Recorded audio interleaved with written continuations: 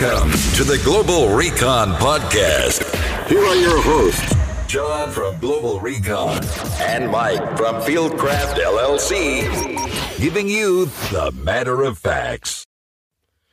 GlobalRecon.net, FieldcraftSurvival.com. I'm your host, John Hendricks. I'm on with Mike Glover of Fieldcraft.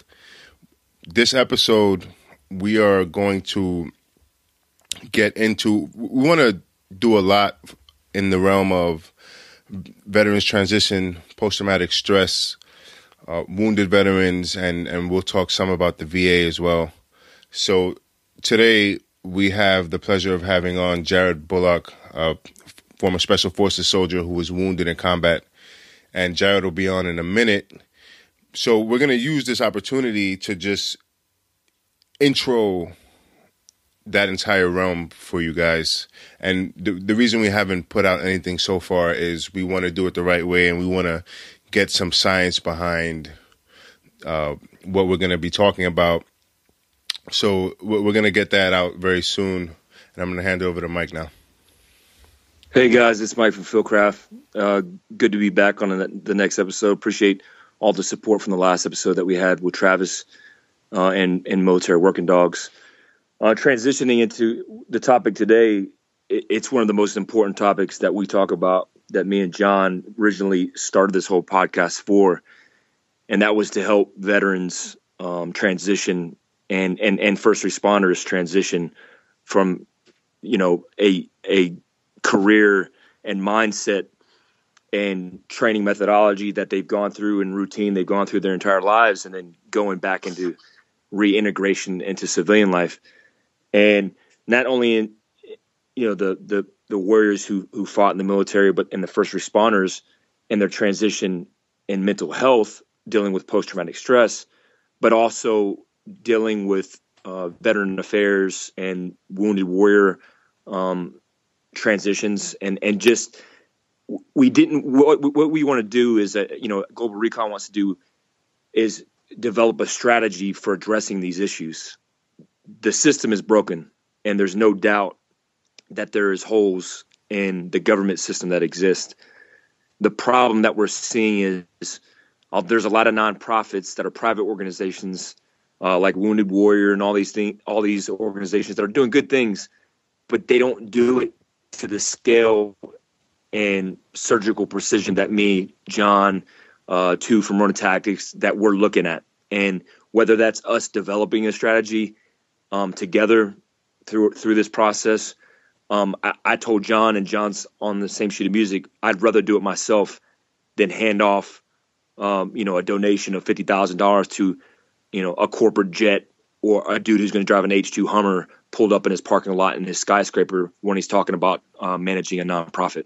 So we're going to do it the right way. And the right way is establishing the foundation, the baseline through awareness, and then evolving from there.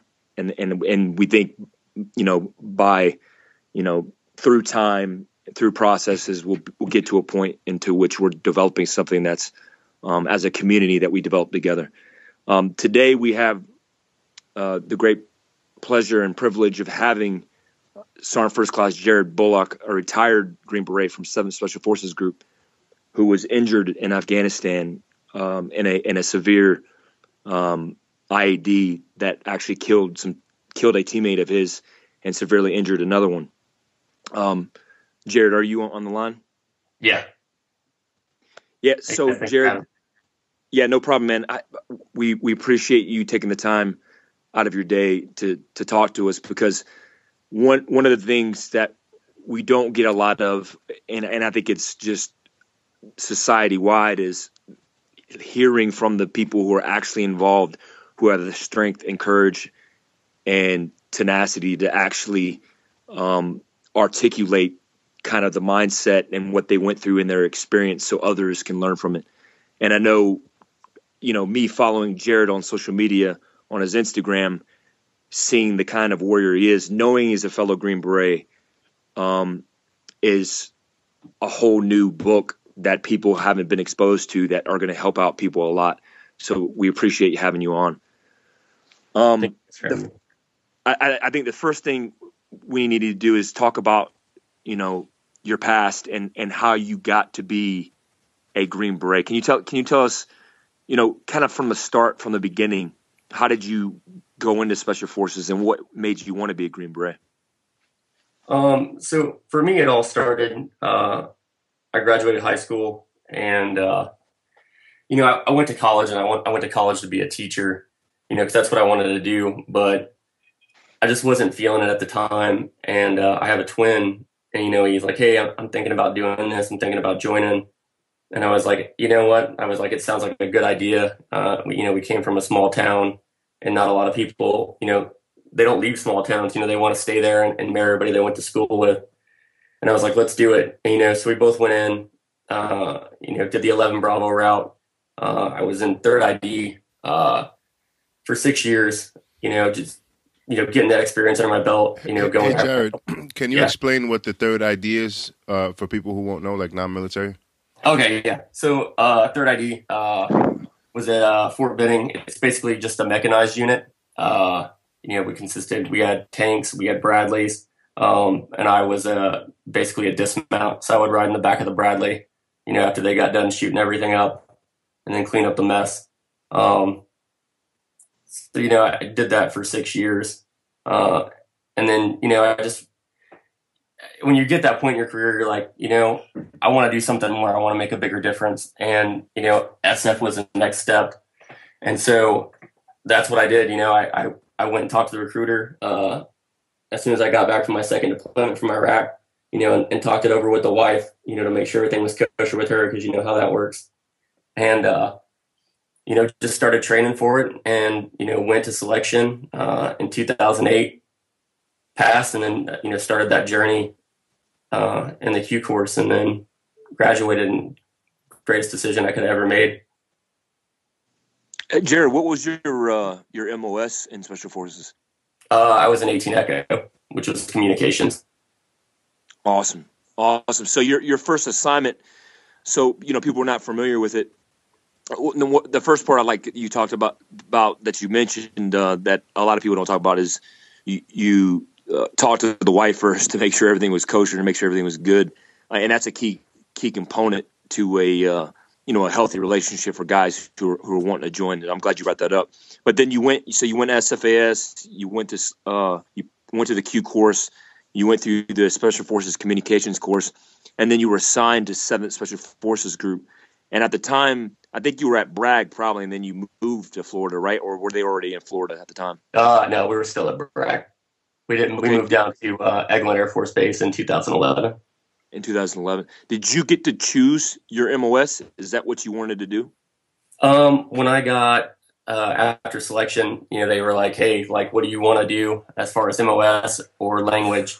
And I initially wanted to be an 18 Bravo, and then my second choice is to be a Charlie, an engineer. But they're like, "Hey, your GT score is too high. It's either you got to be a Delta or an Echo." And I really didn't want to stay in the Q course for another extra year, so I chose Echo. And so my D lab was freaking horrible. So they're like, "Yeah, you're getting Spanish." So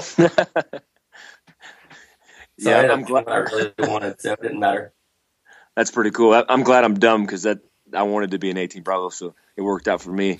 So you got through training, you get assigned to 7th Special Forces Group, and then subsequently you went to combat rotations. Did you have a combat rotation before the 2013 rotation? Not in SF. I had 2 prior ones to Iraq when I was just conventional Army, to Ramadi, and then in Baghdad. Prior to the combat rotation with SF, I did 2 rotations in Southcom with 7th Group. Okay. Yeah, and for people who don't understand how Special Forces groups work, there's 5 groups that are aligned regionally with their areas of operation, which are regionally aligned with theaters of operation, and 7th Special Forces Group is aligned with Southcom, correct? Yes. Which is all of Latin America. South America? Yep. Yeah, okay. And then the main languages, obviously, are Spanish. Is there another language besides Spanish? Primarily it's just Spanish, but we'll have dudes that are fluent in Portuguese. Okay, for Brazil and everything else. Okay. Mm-hmm. So you got to where you're on a team and you're an 18 Echo. You think you were living the dream? Did it feel like you were living the dream when you were on the teams? Yeah. I mean, when I graduated, that was my goal, was to be a Green Beret, and I wanted to keep doing more. My first experience on the team was I got there, and my senior, which is the guy that's supposed to teach you and basically mentor you and help you grow. I got there and he said, "Hey man, I'm leaving. I'm going to the SIF company." And he said, "By the way, you guys are going to South America." And half the stuff that you learn in the course, as far as what your occupation is just a quarter of the equipment that you have. And so it was my first deployment was, I became a senior automatically on the team. And my team, I think the youngest guy had been there for at least 5 years. So there was a lot of headbutts, and then at least one fist fight with one of the 18 Deltas because he wanted internet. So yeah, for people who don't understand team life, I mean, there's like just like you said, showing up as an 18 Echo, brand new. Sometimes you show up and you don't have a senior and you don't have a guy who's going to mentor you, and you just kind of you got to hit the ground running, and that's what pretty much you were just thrown into, right? Yeah. So, and you know what? I actually appreciate that, because it allowed me to, mature a lot faster. I had to get out and resource. I had to get out and attend more like classes or workshops or be in the S6 shop. I worked a lot more hours than everybody else, but, it paid off because I ended up being a senior by myself for 1.5 years till I got a junior. So it really allowed me to focus on all areas of my job and be able to do everything to the T. That's awesome. For people who don't know, SF teams have 2 personnel assigned per MOS, per job specialty. So there'll be 2 weapons guys, 2 Charlies who are the engineers, 2 Deltas who are the medics, and 2 Echoes who are the commo guys.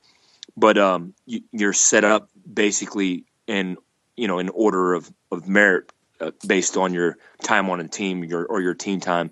So that you have a senior and then you have a junior, and a junior could show up with a lot more experience and being an 18 Bravo, coming from Ranger Regiment or whatever, but he would immediately fall in, despite the rank, fall in as a junior because the guy above him would have more special operations or more special forces team time.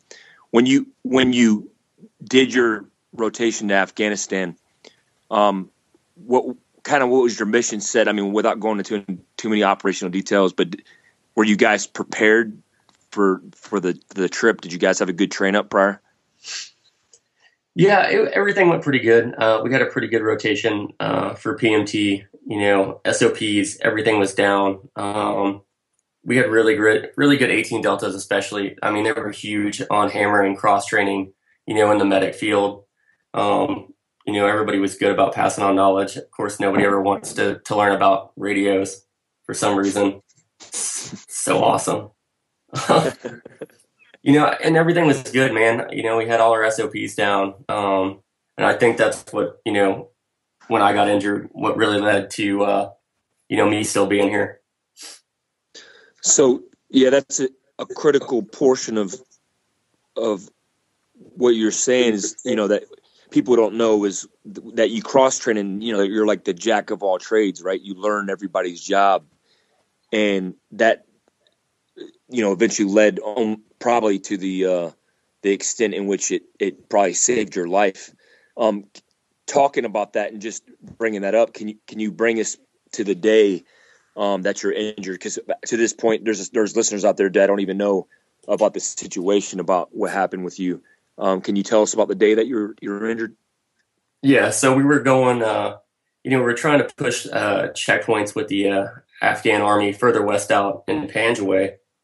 And, we were slowly making our way west, as time progressed. And we'd only been country about a month. And one of the villages we were going into, it was pretty hard to navigate the trucks in. So, during the mission planning, we talked about, hey, we'll take some side-by-sides out, to have, that extra firepower for overwhelming force, and then as well as Kazovac vehicles.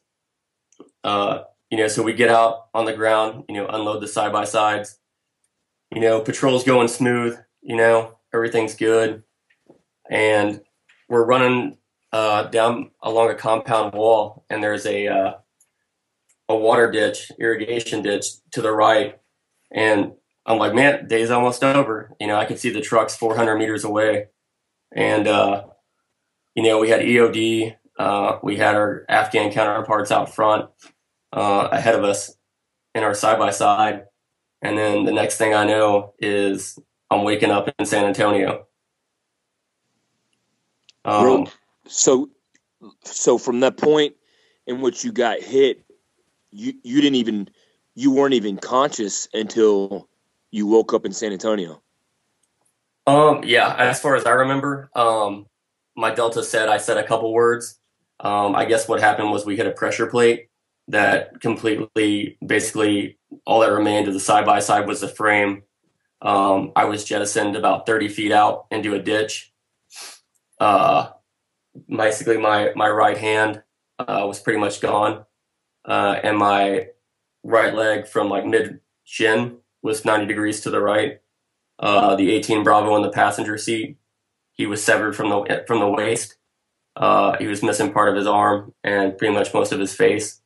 And then the 18 Bravo that was on the back, meaning the Mark 44, the minigun, he flew 30 feet back into the side-by-side behind us, and he punctured his skull on the 240.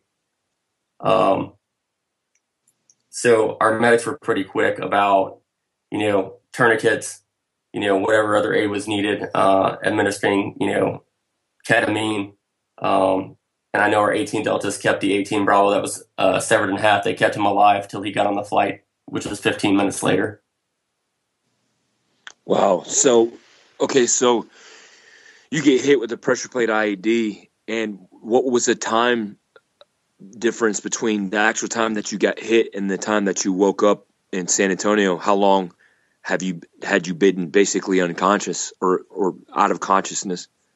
Probably about 3 weeks. Wow. So they probably induced coma and put you in a comatose state, or were you just completely out? Yeah, it was pretty comatose. I mean, I have some memories, but it's all pretty foggy. Because basically I would have been a below knee and a below elbow, but due to the fungus from the debris that got into the wounds, they had to keep amputating. And I had also broke my L1 through L4, my jaw. My left leg was almost like completely severed to the bone below the knee. Broke my hip, broke part of my humerus on my right arm. My pelvis was fractured. I had some debris in my eye, and then I broke my left metacarpal. So you obviously, that's some severe injuries, and if it wasn't for the 18 Deltas, do you think you'd still be here? Is it because of their training, because of their skills that saved your life? Oh, definitely. Oh yeah, without a doubt, man. I own everything. Hey, so I just wanted to ask, this is something, you said that the 18 Deltas kept your Bravo alive until he got on a flight. Was that a medevac helicopter? Yeah. From the time of impact to the time the choppers came, they had everybody best situated as they could within 15 minutes. So pretty much just kind of getting into how that works just a little bit. When there's an injury or someone gets wounded, a call goes back to the base, and then the base will send out a special medical helicopter to, as quickly as possible, get the casualties to a hospital? Yes. Okay, and they call that, is that called the golden hour? Like they say they try and get the casualties to the hospital within an hour of the call? Is that how it works? I think we were calling it the golden circle. It was about like 15, 20 minutes. That would be your best bet. Yeah, I've never heard that fit like, and I don't know if you'd be surprised by it, Jared, but 15 minutes is fast, right? I've never heard of a medevac platform getting anywhere in Afghanistan that quick. So did you guys have it pre-staged, or was the base within the vicinity? I mean, was that pre-coordinated or something? Well, I mean, our initial our compound was probably about a 35-minute drive from CAF.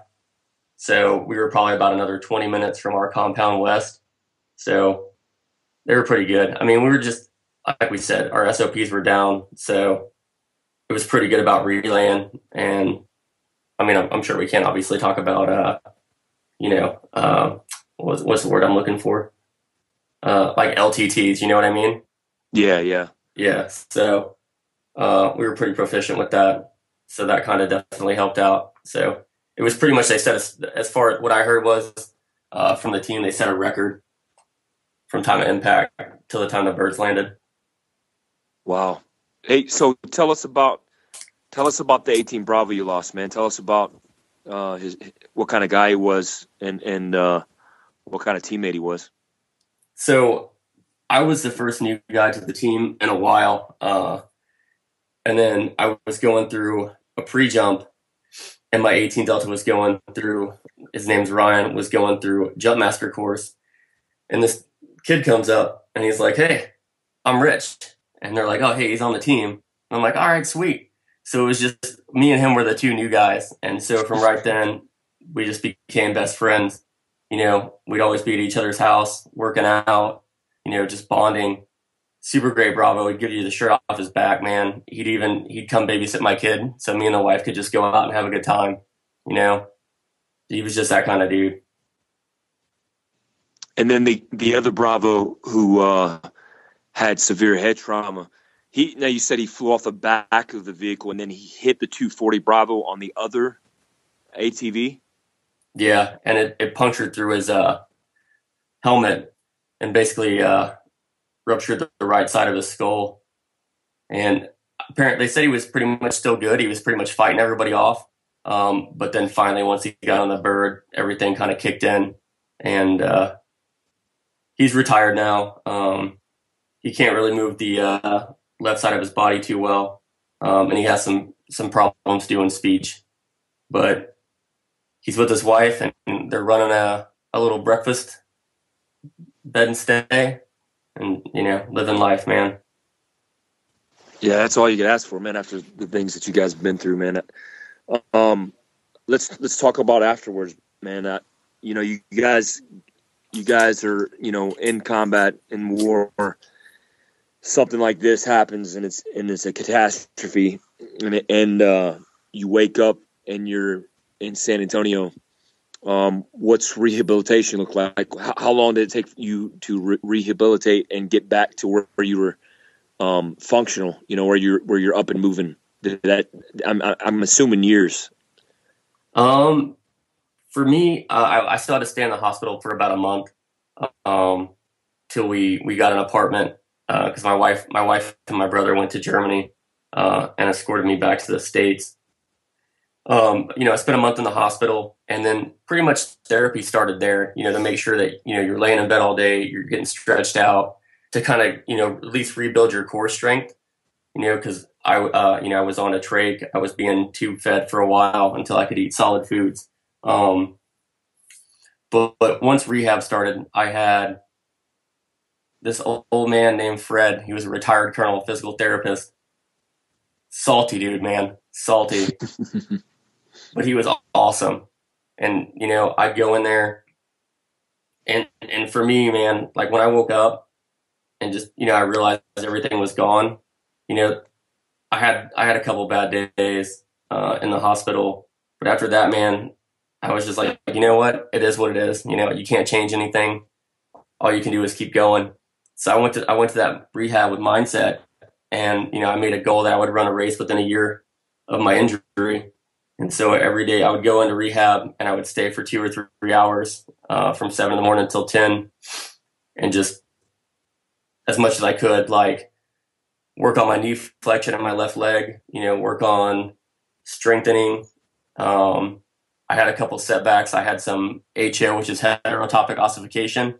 Basically, when you get like super trauma, what happens is your body tries to regrow. And so basically I formed bone in my amputated limbs. So basically it created like a tree root system. So I had to get that surgically removed again in May. But after that, they're like, hey, you're good to go. Like I got a leg, started walking, and then I made a promise with some buddies that I run a Tough Mudder in West Virginia that following September. And so 2 months later, I got a running leg. And I won't call it running. It was more like an airborne shuffle / jog is what I like to call it. And so my wife would go out to the track with me while my kid was in pre-K in Texas. And I would just go out there and set a goal of 5 miles, and no matter how long it took, whether I'd have to walk, and she would just sit there with me, and I'd jog and walk. And then within 10 months, man, I ran a 12-mile race in the mountains of West Virginia. And I haven't stopped. I ran like 12. Nice. That's awesome. So Jared, so a couple of months ago, you wrote an article for my website, and I'll post that article in the podcast notes, which I put up on my website after every episode. Mm-hmm. And we spoke before you wrote, and you were talking about, I asked you like what your goals were with your social media, and because you post a lot of like workout stuff and motivational stuff, and I'm assuming that this really helps out other wounded veterans who are struggling and they need some help. So what were your goals specifically when you decided to make a social media account and kind of post your daily activities? Especially being an upper limb amputee, above elbow. A lot of guys when I at rehab, as far as therapists and everything, it'd always be focusing like on my good side, but I'm like, what about my other side? Like I don't want to have imbalances, and I went to Athlete Performance down here, and they're like, oh, they've dealt with amputees. And, I went there and I had to show them things, and a lot of this stuff has just been trial and error. And so if I can take everything that I've learned, to stay symmetrical as possible and not create any future issues, in my body by having any, atrophied muscles, if that can help somebody, then I'm all about it. I go in the summertime. This is my second year coming up to volunteer at a kids amputee camp, to help them in sports. Nice. That's what I do. I take that knowledge and I pass it on to them. I do get a lot of veterans that write and tell them, like, hey, I've just, I'm busted up, but like seeing what you're doing, it wants me to get back in the gym. And that's all I can really ask for, and that's all I really wanted it to be, is just showing people that, no matter what happens, man, you can still do whatever you want. Things may be a little different, but in the end, you're still going to get it done. Yeah, that's pretty awesome. And Mike talks a lot about mindset, and he teaches a lot of mindset things and kind of how you should think about certain situations, and then that just that mentality to continue on and to keep going and to not cave in, and just to be strong enough to where you can talk about it, and then strong enough to where you can help and kind of lead the way and show other wounded vets that it's possible to continue on, and this is how you do it. So I think that's pretty cool. Thanks, man. Yeah, Jared, I think it's awesome because people's, you have a warrior mindset, and civilian life and society are not accustomed to warrior mindset's application to any kind of psychological, therapeutic routines and methodology. So when you hear this, I've been hearing the same stories over and over again, like talking to Kent Solheim, who's a good buddy of mine, who had a similar experience where he lost his leg after he was shot 4 times in Iraq on our rotation. But just the drive that you guys have is a drive that pulls. I would say it pulls. It doesn't push. It pulls all these other men and women who otherwise wouldn't get off their ass, or otherwise wouldn't see a different perception of or a different technique of doing something.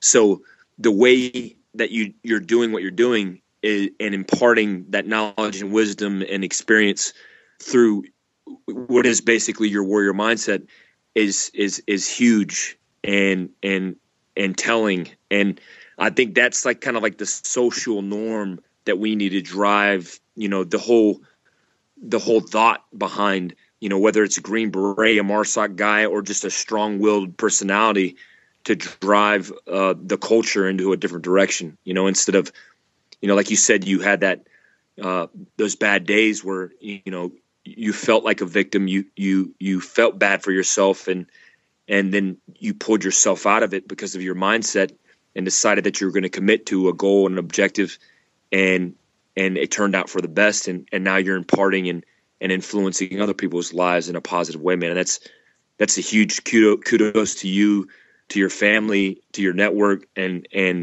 to everything that you've done for our country and that you're continuing to do, minus limbs, and you're still doing it, man. So that makes you proud to even just call you, a brother in arms and a Special Forces a veteran, man. Thank you.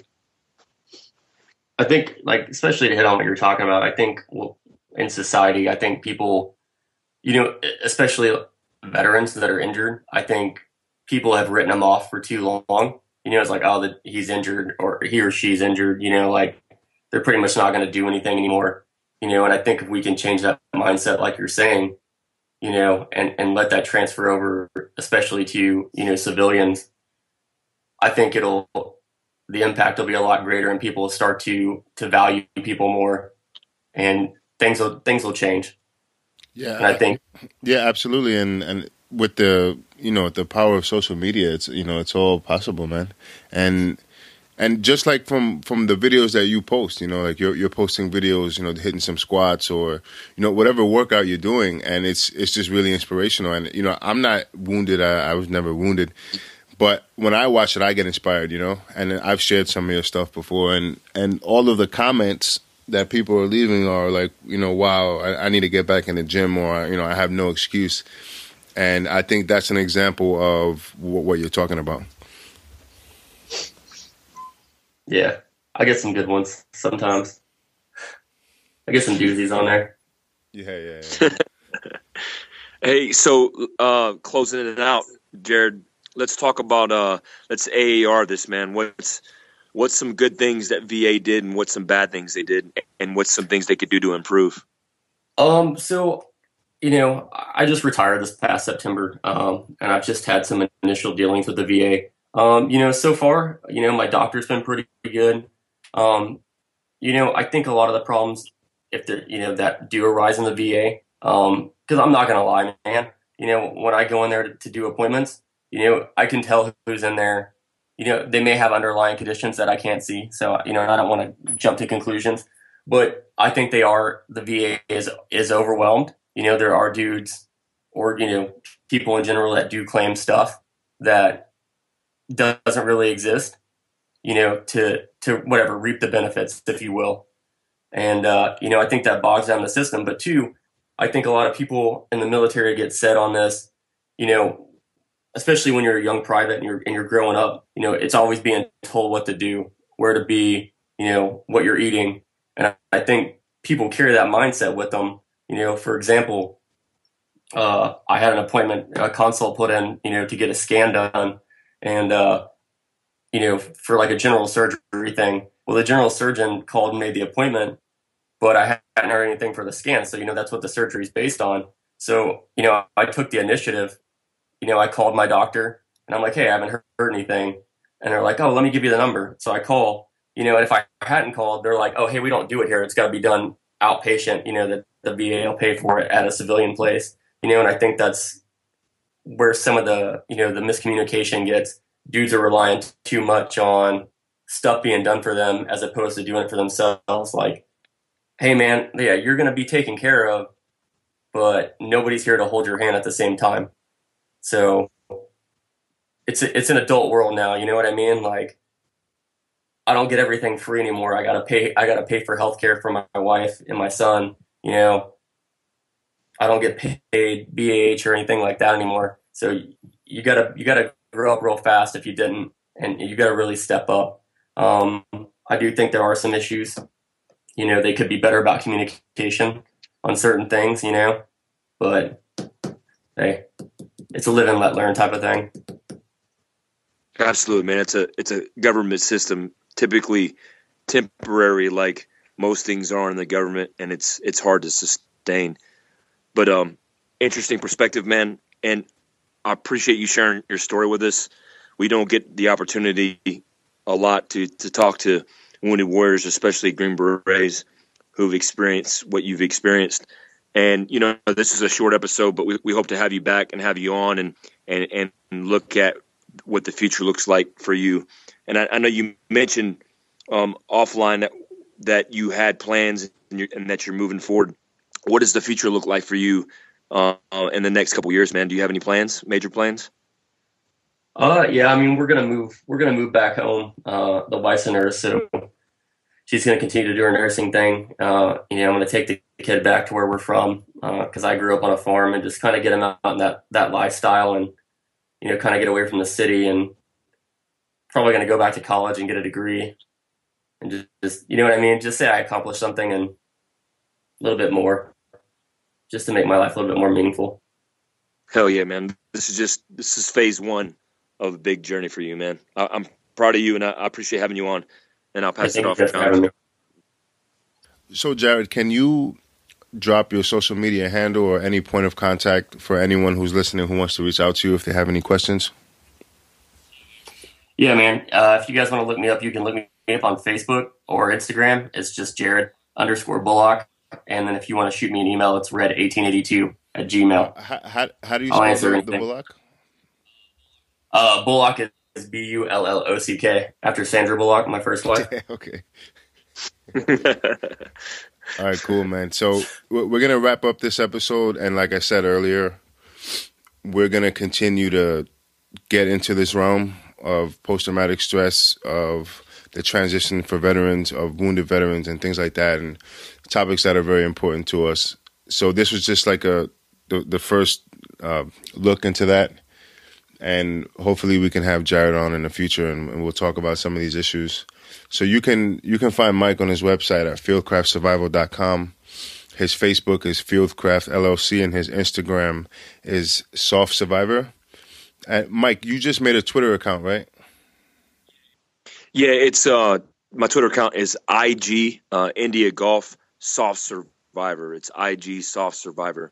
And I'm new to the tweet things. Like I kind of tweet, and I'm trying to figure it out. But I tweet a couple times a day. So if you guys want to follow me, feel free to hit me up on that. Nice. So my website is globalrecon.net. My Facebook is FB Recon, and my Instagram is IG Recon. I also have a Twitter account. I don't really use it much, but I should get better at that. So my Twitter is IG Recon, just like my Instagram. And if you have any questions on anything you heard on this show, or if you have any suggestions or anything like that, send an email to podcast@globalrecon.net, and either myself or Mike will respond to you on that email. And you can also reach out to us on any of the social media handles that were mentioned. So we're going to see you guys in a couple of days with another exciting episode. Peace.